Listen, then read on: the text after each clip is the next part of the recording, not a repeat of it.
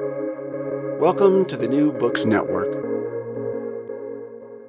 Welcome to New Books Network. This is Carmen Gomez Galisteo, and today I am host of a new interview with author Lara Gabriel, who is going to speak with us about her latest book, Captain of Her Soul, The Life of Marion Davies, published by the University of California Press. So, welcome, Lara. Thank you for having me, Carmen. This is lovely to be here. So I am going to introduce you. So you're a field writer and you're also a researcher, and your work on Marion Davies has been featured in the Missouri Review, the Wall Street Journal, and on PBS American Experience, among others. You have also spoken about Davies at field festivals, retrospectives all around the world, and you're a consultant on her life and legacy for books, dissertations, and field projects. And this biography of Davies, Captain of Her Soul, has been included in Alta Journal's top 16 books to read last September. So why did you decide to write this book on Marion Davies?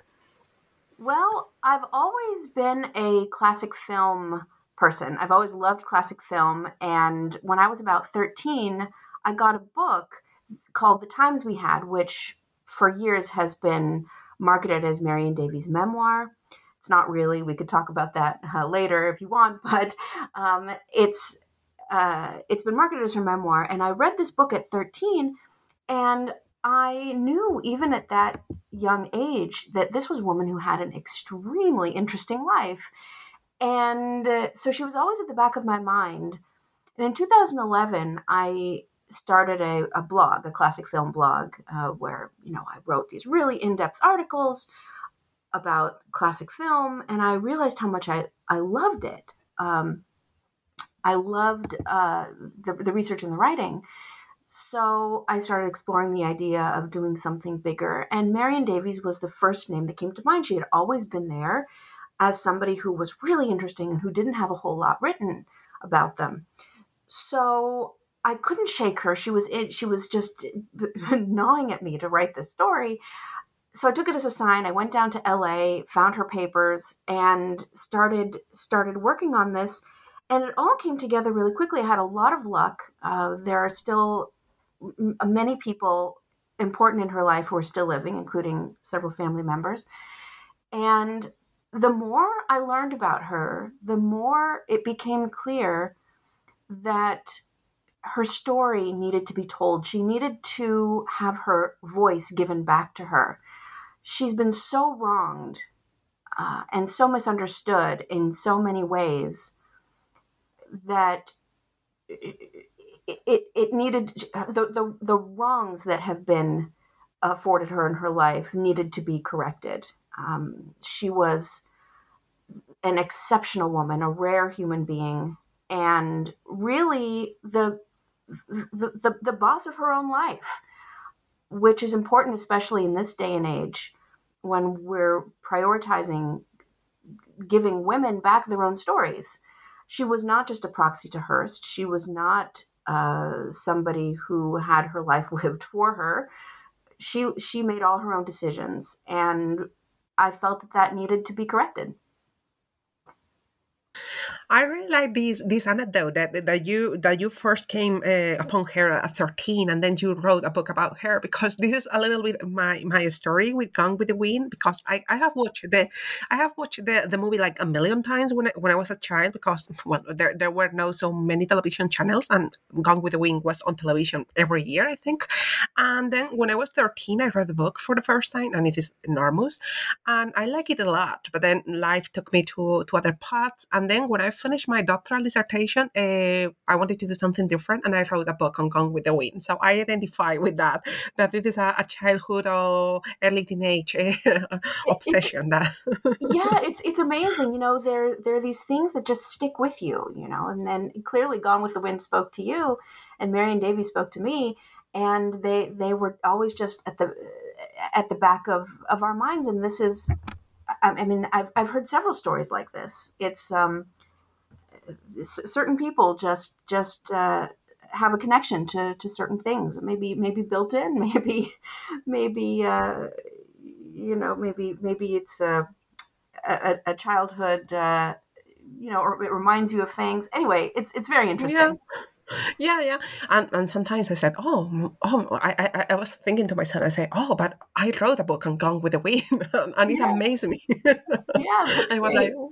and I was like, wow, so many times I have watched it and whatever, and rewatched it and read and reread, and now I have come to this point. Yeah, that's so cool.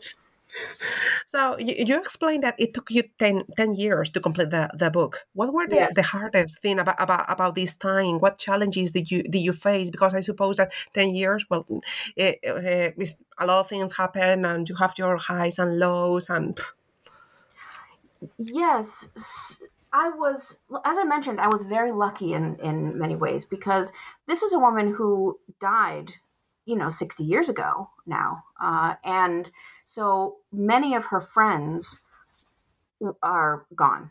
Most of her friends are gone. And so a challenge was that I wasn't able to directly interview people like Frances Marion, Anita Luce, Billy Haynes, these people who were really important in her life. But that was mitigated by the fact that there's one other biography that was written about her by a man named Fred Lawrence Giles, and I managed to get his interview tapes. And he interviewed all these people back in the 70s. So I have his tapes that I heard, that I have. You can't see me, but they're right behind me here. And so I was able to hear the questions he asked them and how they answered, and then I was able to draw my own, draw my own conclusions from what they were saying and weave that into my own narrative. And so that was great. So that challenge, fortunately for me, was not what it could have been. That could have been a real hardship, but I have these tapes, which is great. Um, you know, most of the challenging parts of it are around that, right? Around this was so long ago. There's also the fact that I can't access her medical records. Her medical records, because this was so long ago, have all been destroyed due to HIPAA laws and things. So I had to figure out what was going on with her medically. She had some health issues, and I had to figure out what was going on with her through other means than her medical records. So that was a little bit of a tough hill, but we managed it. so uh, so those were probably the main challenges. But as I said, I've had lots of luck with who is still alive. So yeah. And you mentioned that there are several books about her already, and also this memoir that you were mentioning that is a memoir of sorts. Mhm. So, were the books was the memoir helpful when you were writing this book, or they were more of an obstacle because you have this memoir that is not so accurate? Mhm. The memoir is actually a posthumous cut and paste of Marion's autobiographical tapes. So after she died, uh, these two editors got her tapes, her autobiographical tapes, thought that there might be some interest in Marion Davies because this was around the time of the Patricia Hearst kidnapping, and they fused these tapes together to make what Marion's memoir might have looked like if she had gone through with it. She didn't go through with her autobiography herself. They stopped the sessions. They stopped the sessions where Marion was preparing for her autobiography. And there was a reason for that. The reason that they stopped those tapes was because it was becoming clear that an honest autobiography was not going to happen. It was a difficult time in Marion's life. It was a time when she was being watched by a lot of people. She was being watched by her lawyer, by the Hearst sons, and she just wasn't able to communicate all of the things that were going to be necessary for an autobiography. So they stopped the tapes. Um, but after her death, they put these things together into what it might have looked like if she had gone through with it at that time in her life. So it's very limited. The usefulness of the times we had for me is very limited. The tapes themselves, which I fortunately have access to as well, the tapes are much more enlightening. They're a conversation between Marion and the friend who was helping her with those tapes. She's funny. I hear how she talks, how she interacts with him, what kinds of words she uses, her stutter, right? All of these things that are really important to kind of understanding how she is. And in addition to that, the friend who helped her do these tapes is still alive at 90. He's going to be 99 this year. So he was a huge help to me regarding that, and also regarding the fact that he was this same man was also the only member of the press witness to the day of Hearst's death. So that's one of the lucky things that I encountered, that he was still alive and he was really with it and remembered everything and all that. So all that to say that the quote unquote memoir, one, is not really a memoir, and two, it's a reflection of a difficult time in Marion's life that never came to fruition, and an autobiography that never came to fruition. So knowing the history of it, I think, is important if you're going to use it. I used it in a very specific way. At the beginning of the book, I talk about it a little bit, that the tapes that I have are pretty difficult to understand. Through years and years and years of having listened to these tapes, I can understand pretty much everything Marion says. But if there's ever a question, I go to the transcript of the tapes. There is a full transcript of the tapes that exists at the Academy Library. I go to that, and then if there's still a word that was inaudible or not be able to be understood by the transcriber, then I go to the times we had. So I had a system of how I used the times we had. First the tapes, then the transcription, then the times we had. So very organized process. Yes. And you mentioned that in the tapes, you can hear her stutter at times. Yeah. How did her stutter affect her personally and also career-wise, because she was an actress? Right. She, it was a huge part of her identity. It affected just about everything she did. It was pretty significant. I would say it was probably moderate to severe. There have been some people who said, "Oh, she had a mild stutter." It was not mild. It affected her a lot. And you hear it on the tapes, and she sometimes has a really, really hard time talking. So she was in movies during the time when the film industry was transitioning to sound. So this was really difficult for her. It affected her psychologically. She felt that her career was going to be over if sound were to make the splash that people thought it would. And so she was on her guard for a while, 1927, 1928. And then when it became clear that sound was going to be the industry standard, she sank into a deep depression, felt that this was it for her. And but she kind of had to figure out a way to make it work for herself. She either had to retire, which would mean breaking her contract, or she just had to dive in and do it. And she made a screen test. Her screen test was great. She has a beautiful voice, just kind of low and mellifluous. And so her screen test showed that she could make this transition to sound. But she had this hang up about her voice. But she dove in and she did it, and she worked extremely hard in these early days of sound to memorize her lines to the point where she never stuttered on screen. She figured out a way to sort of choreograph her lines. So that she had muscle memory and didn't have to worry about stuttering. So if you watch her sound films, she's completely fluent, completely comfortable and natural. I shouldn't really say comfortable because she wasn't comfortable personally, but she was natural. But she was always she didn't like it. She didn't like sound because she had this hang up about her voice, and she had to work so hard to get this dialogue out without stuttering. But she did it. She did it.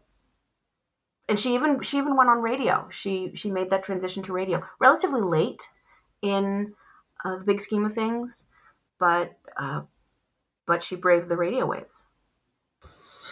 And something that surprised me reading this book, because I didn't know about her early life, is that, many actors at this time in classical Hollywood, they came from very modest backgrounds, but hers was very different. That was not her kind of family.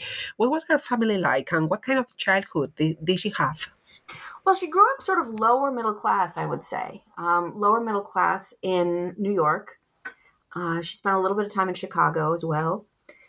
But she was the youngest of 5 children, Irish Catholic family, and her older brother. So there were 4 girls and a boy, and her older brother died tragically in a boating accident. He had taken a boat out on Lake Saratoga, and the boat overturned and he drowned at the age of almost 12. So that affected the family a lot. The father essentially abandoned the family, was heartbroken, couldn't bear life without his son. And the mother was left to raise these 4 girls, more or less as a single mother. And the girls, her father was a lawyer, a Columbia-educated lawyer, but he tended to take cases that he couldn't win. So the family was kind of low on money. I wouldn't say that they were poor, but they were, as I mentioned before, sort of lower middle class. And the mom wanted the girls to get out of Brooklyn.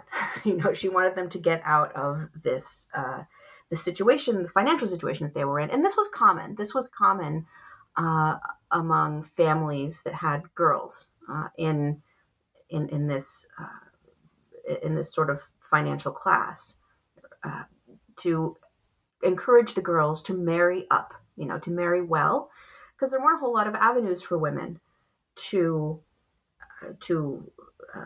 sort of increase their social standing.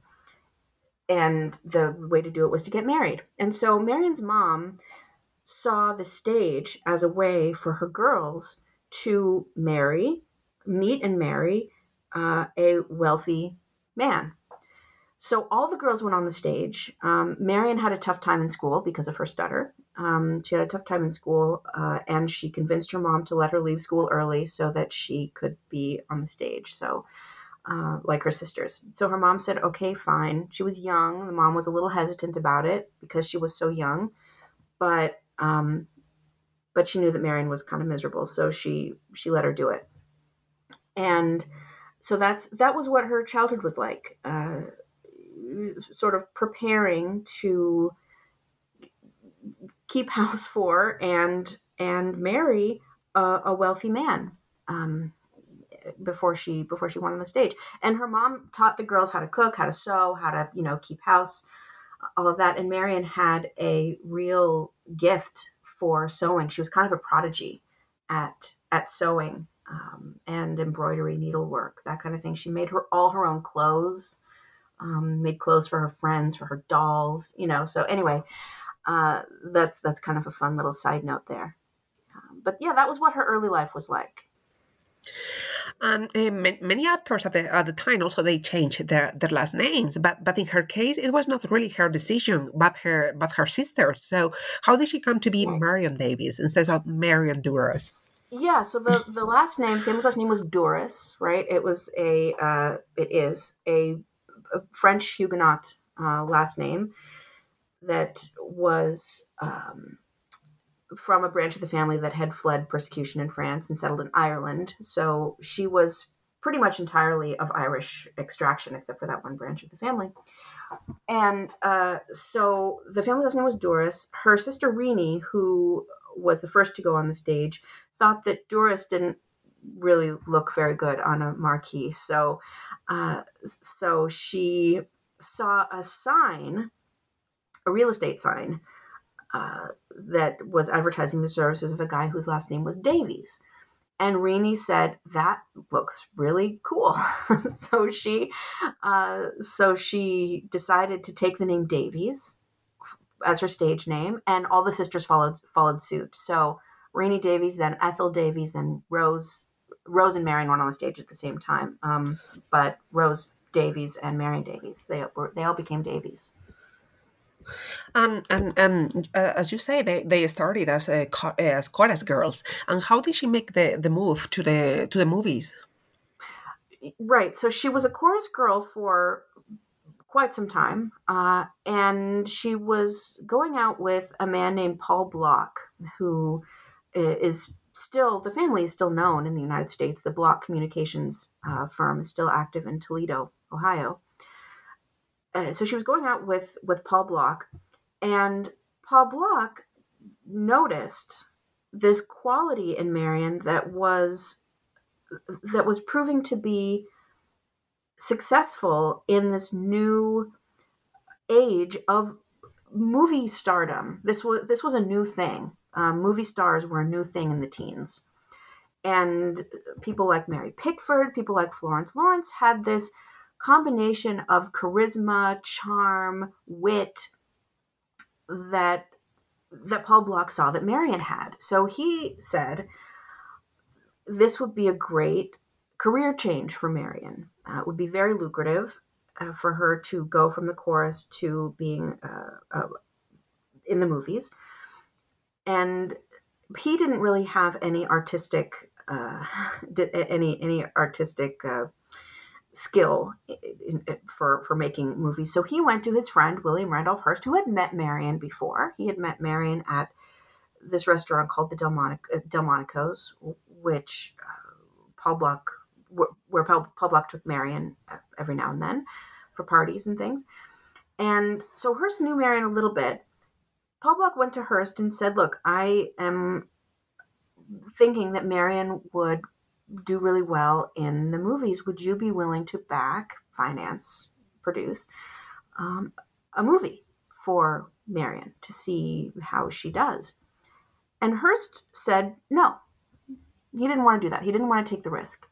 It was too much of a financial risk for him. He had been in the movie business for some time now. He had recognized the benefit that movies had to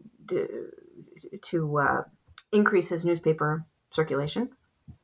So he was doing newsreels, shorts, that kind of thing. And he was risk averse. So he said, no, I don't want to do that. So Block said, okay, I'll do it myself. So he financed and backed this movie called Runaway Romany. That was Marion's first movie. And he told Hearst that he should go see it, that he should go see this movie, because Hearst was kind of jabbing him and saying, I don't think that this movie is so much of a hit, And so Paul Block said, well, just go see it. So Hearst went to see it. And that is where he fell in love with Marion Davies. He fell in love with Marion Davies on the screen. And came out of the screening speechless, went to Paul Block and said, I want to be formally introduced to Marion. Because in those days you needed a formal introduction, just meeting casually at a restaurant doesn't really count. So Paul Block introduced Hearst to Marion.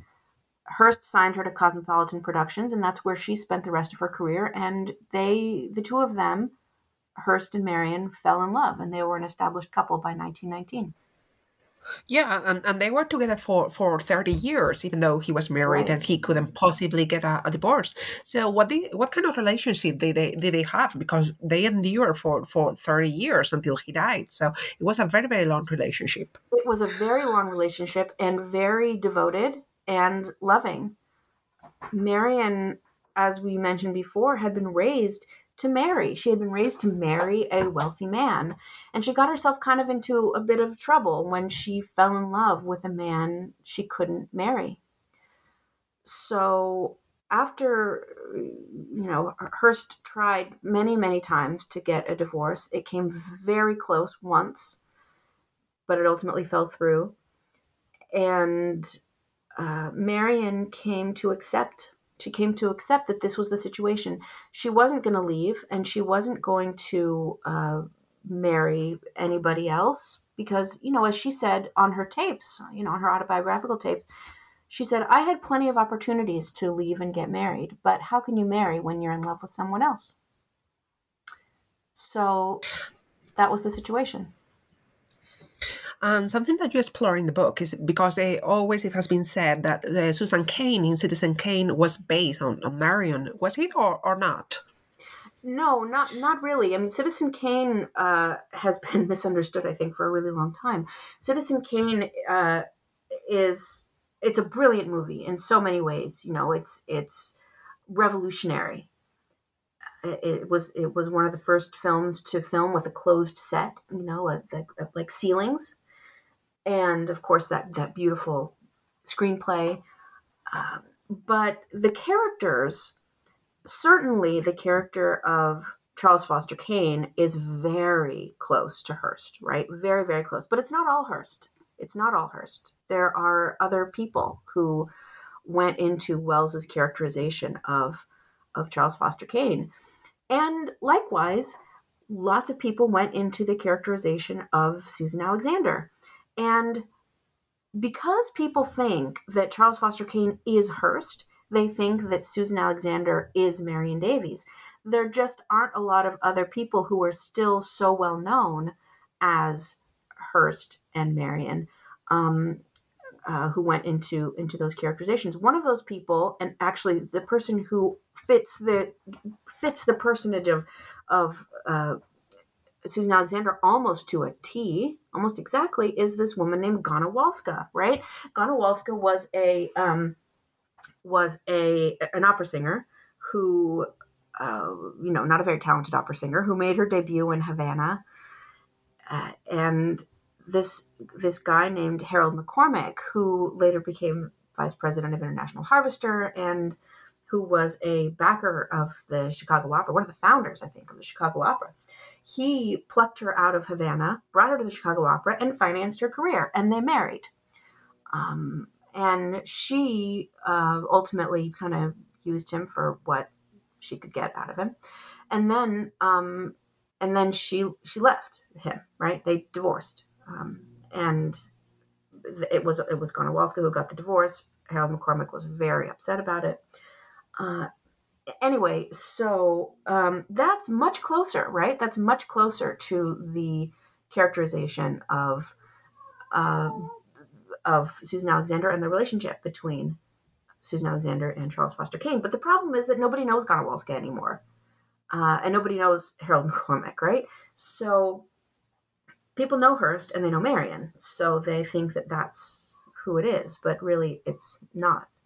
So, and Wells has said that. Orson Welles said that later, and he really regretted, I think, the fact that people considered Susan Alexander to be Marion Davies. He wrote the intro, actually, to The Times We Had.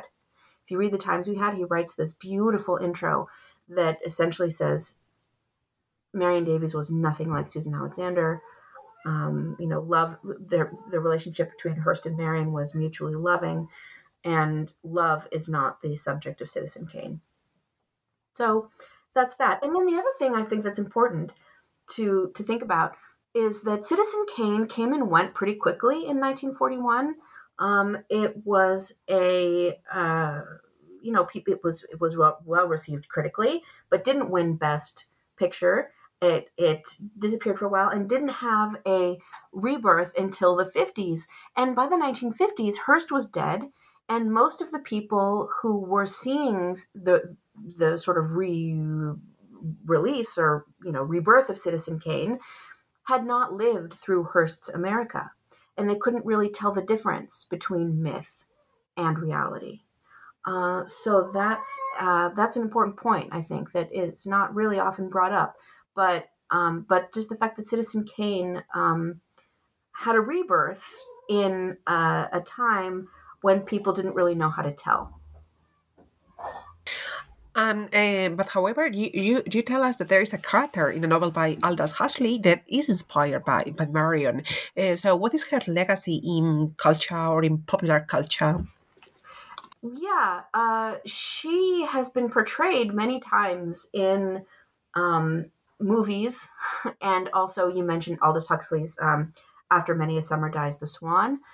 Marion claimed not to have ever met Aldous Huxley, but he, he clearly based this character on Marion and Hearst, or this character on Marion and the other Joe Stoit, the millionaire on Hearst.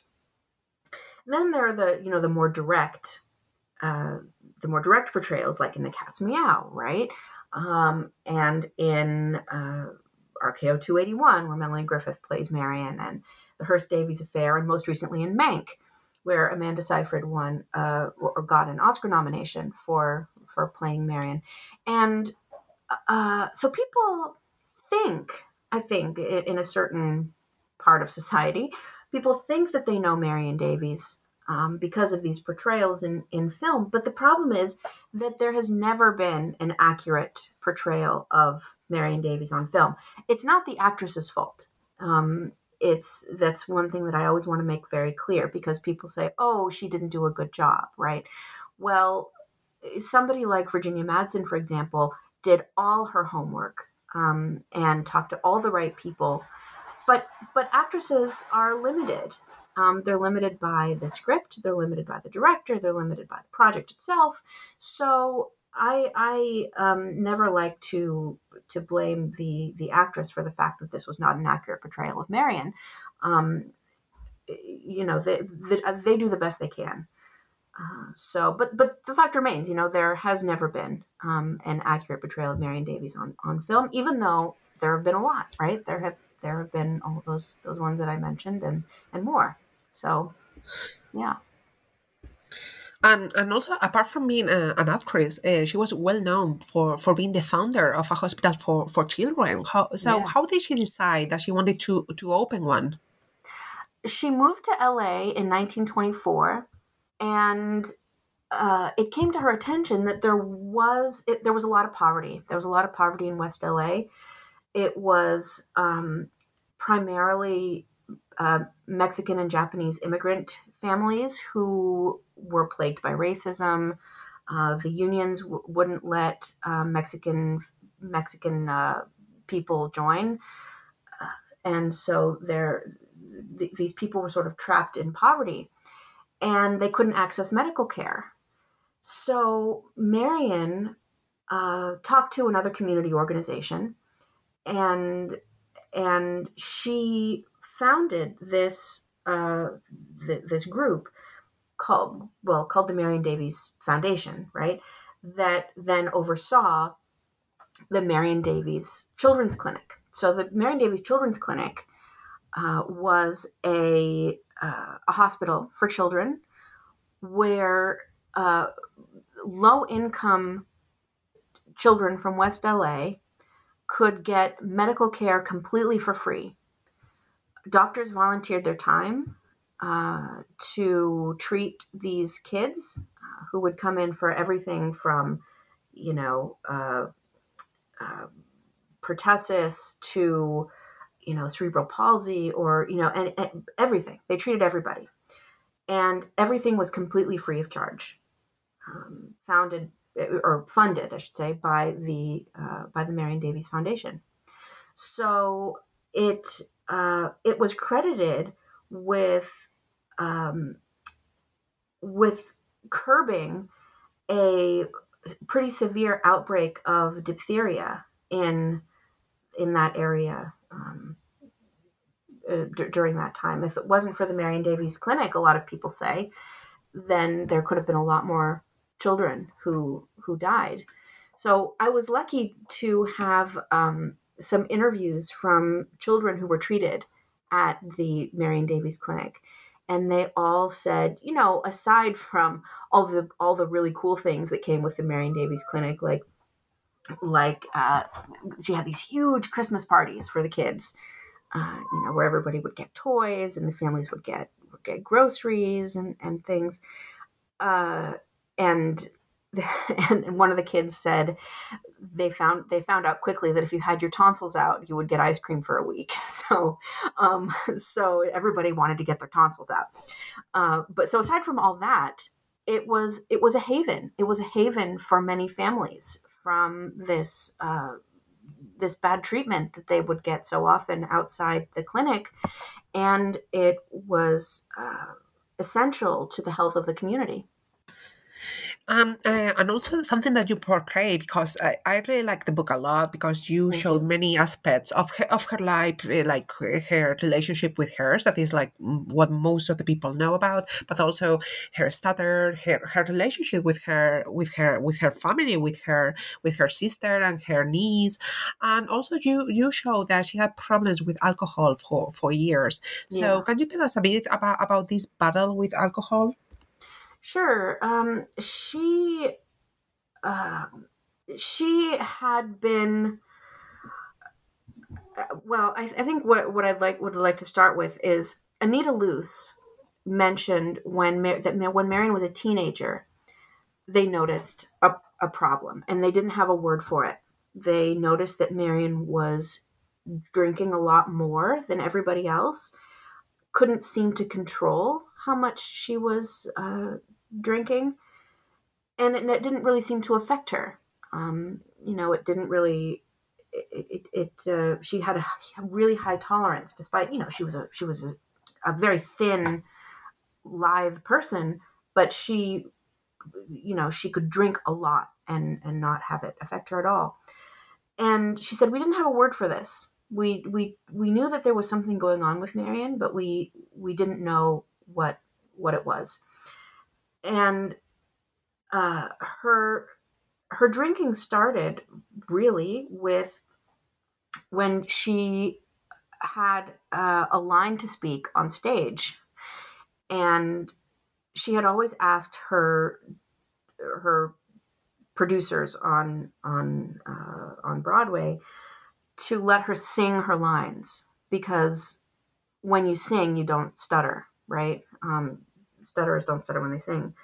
So she always asked to sing her lines, and this one particular producer said, "No, you can't." So she was concerned about this. So she went to her mom and she said, "Look, I can't do this. I'm not going to be able to say this line."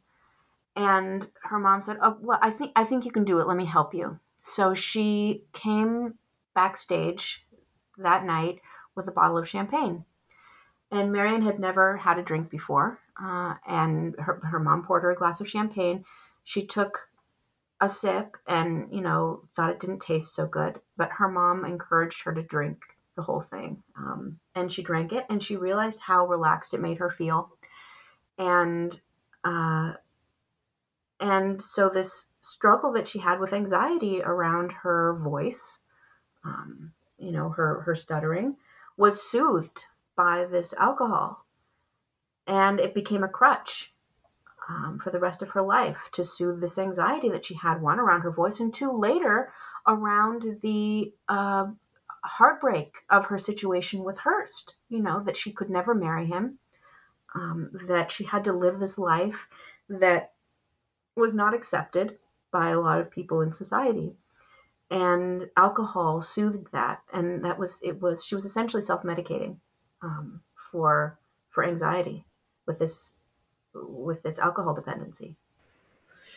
Yeah, and you have mentioned again this heartbreak that she felt, because she really wanted to marry Harris badly, but he could never divorce, as we said before. But then he died. Soon after his death, she finally could get married. So, what kind of marriage did she have? Was it a happy one? No, it was a difficult one. This was a family friend. This was a man who had initially gone out with her sister Rose, and it didn't work out.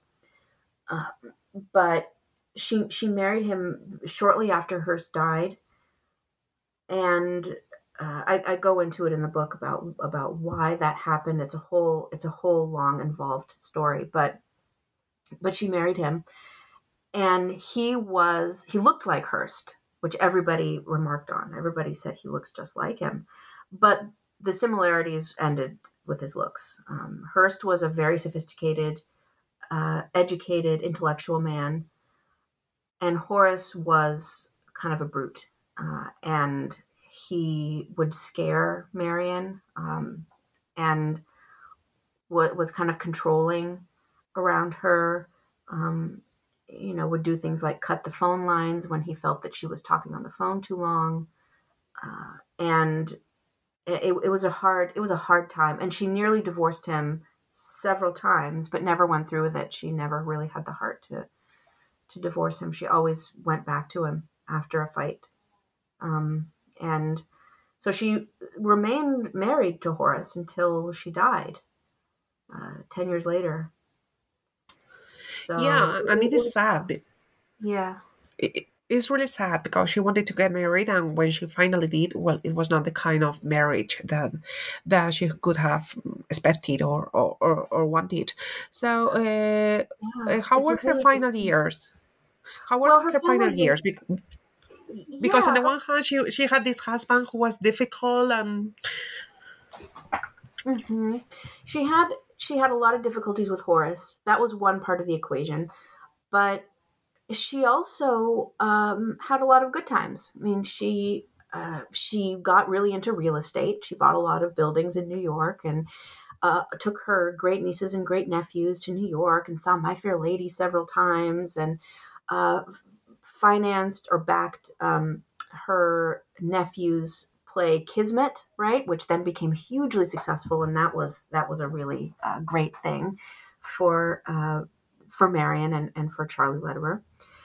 So it was not all bad. She definitely had some highs during her last years, but this marriage with Horace, and she still missed Hearst so much and had trouble with the Hearst sons.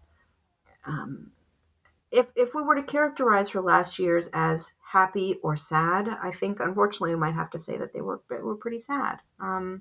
Yeah, and she was not in good health. With the combination of her alcoholism and also this illness that she had that affected her legs. Um, so, yeah, it was rough. they were really complicated. Yeah, from what you Yeah, say and what I read in the book, they were not easy ones. right. Yeah, she had a hard time. But if you talk to her great niece, who has become really close to me, uh, she remembers Marion as so joyous, and joyful. And after they went to see My Fair Lady on Broadway, they would go on like a river cruise and act out all the parts and sing into the river, and so she has really wonderful memories of Marion during the happy times. So she, of course, Marion didn't let the kids see the hard times as much as she could help it, but Yeah, but she had a very strong personality because she lived through many tragedies. Her brother's death and other deaths in the family, and however, she still was able to have a good time with the nephews and nieces, the great nephews and nieces. Mhm. Yeah, that's a great point. The title of my book is Captain of Her Soul, right? Which evokes this poem, the poem called Invictus. If you read the poem Invictus, it's about the strength to overcome difficult circumstances. And one of the reasons why I chose that as a title is because that poem Invictus really sums up who Marion was. She met these challenges head on and overcame them as much as she could. She had a very strong will and strong personality, and she knew who she was. And she didn't let a whole lot get to her, as much as she could. And she knew how to overcome her difficulties because you see, stuttering, you think, oh, she's not going to be an actress, but she made it. Exactly. Yeah, that's certainly one thing. So you see that she had a very strong will. Mm-hmm. Yes. Yes, she did. So thank you very much, Lara, for being with us today. It's been a real pleasure talking to you about Captain of Her Soul, The Life of Marion Davies, published by the University of California Press. Thank you very much for being here with us. Oh, thank you for having me. This was a lovely conversation. Thank you.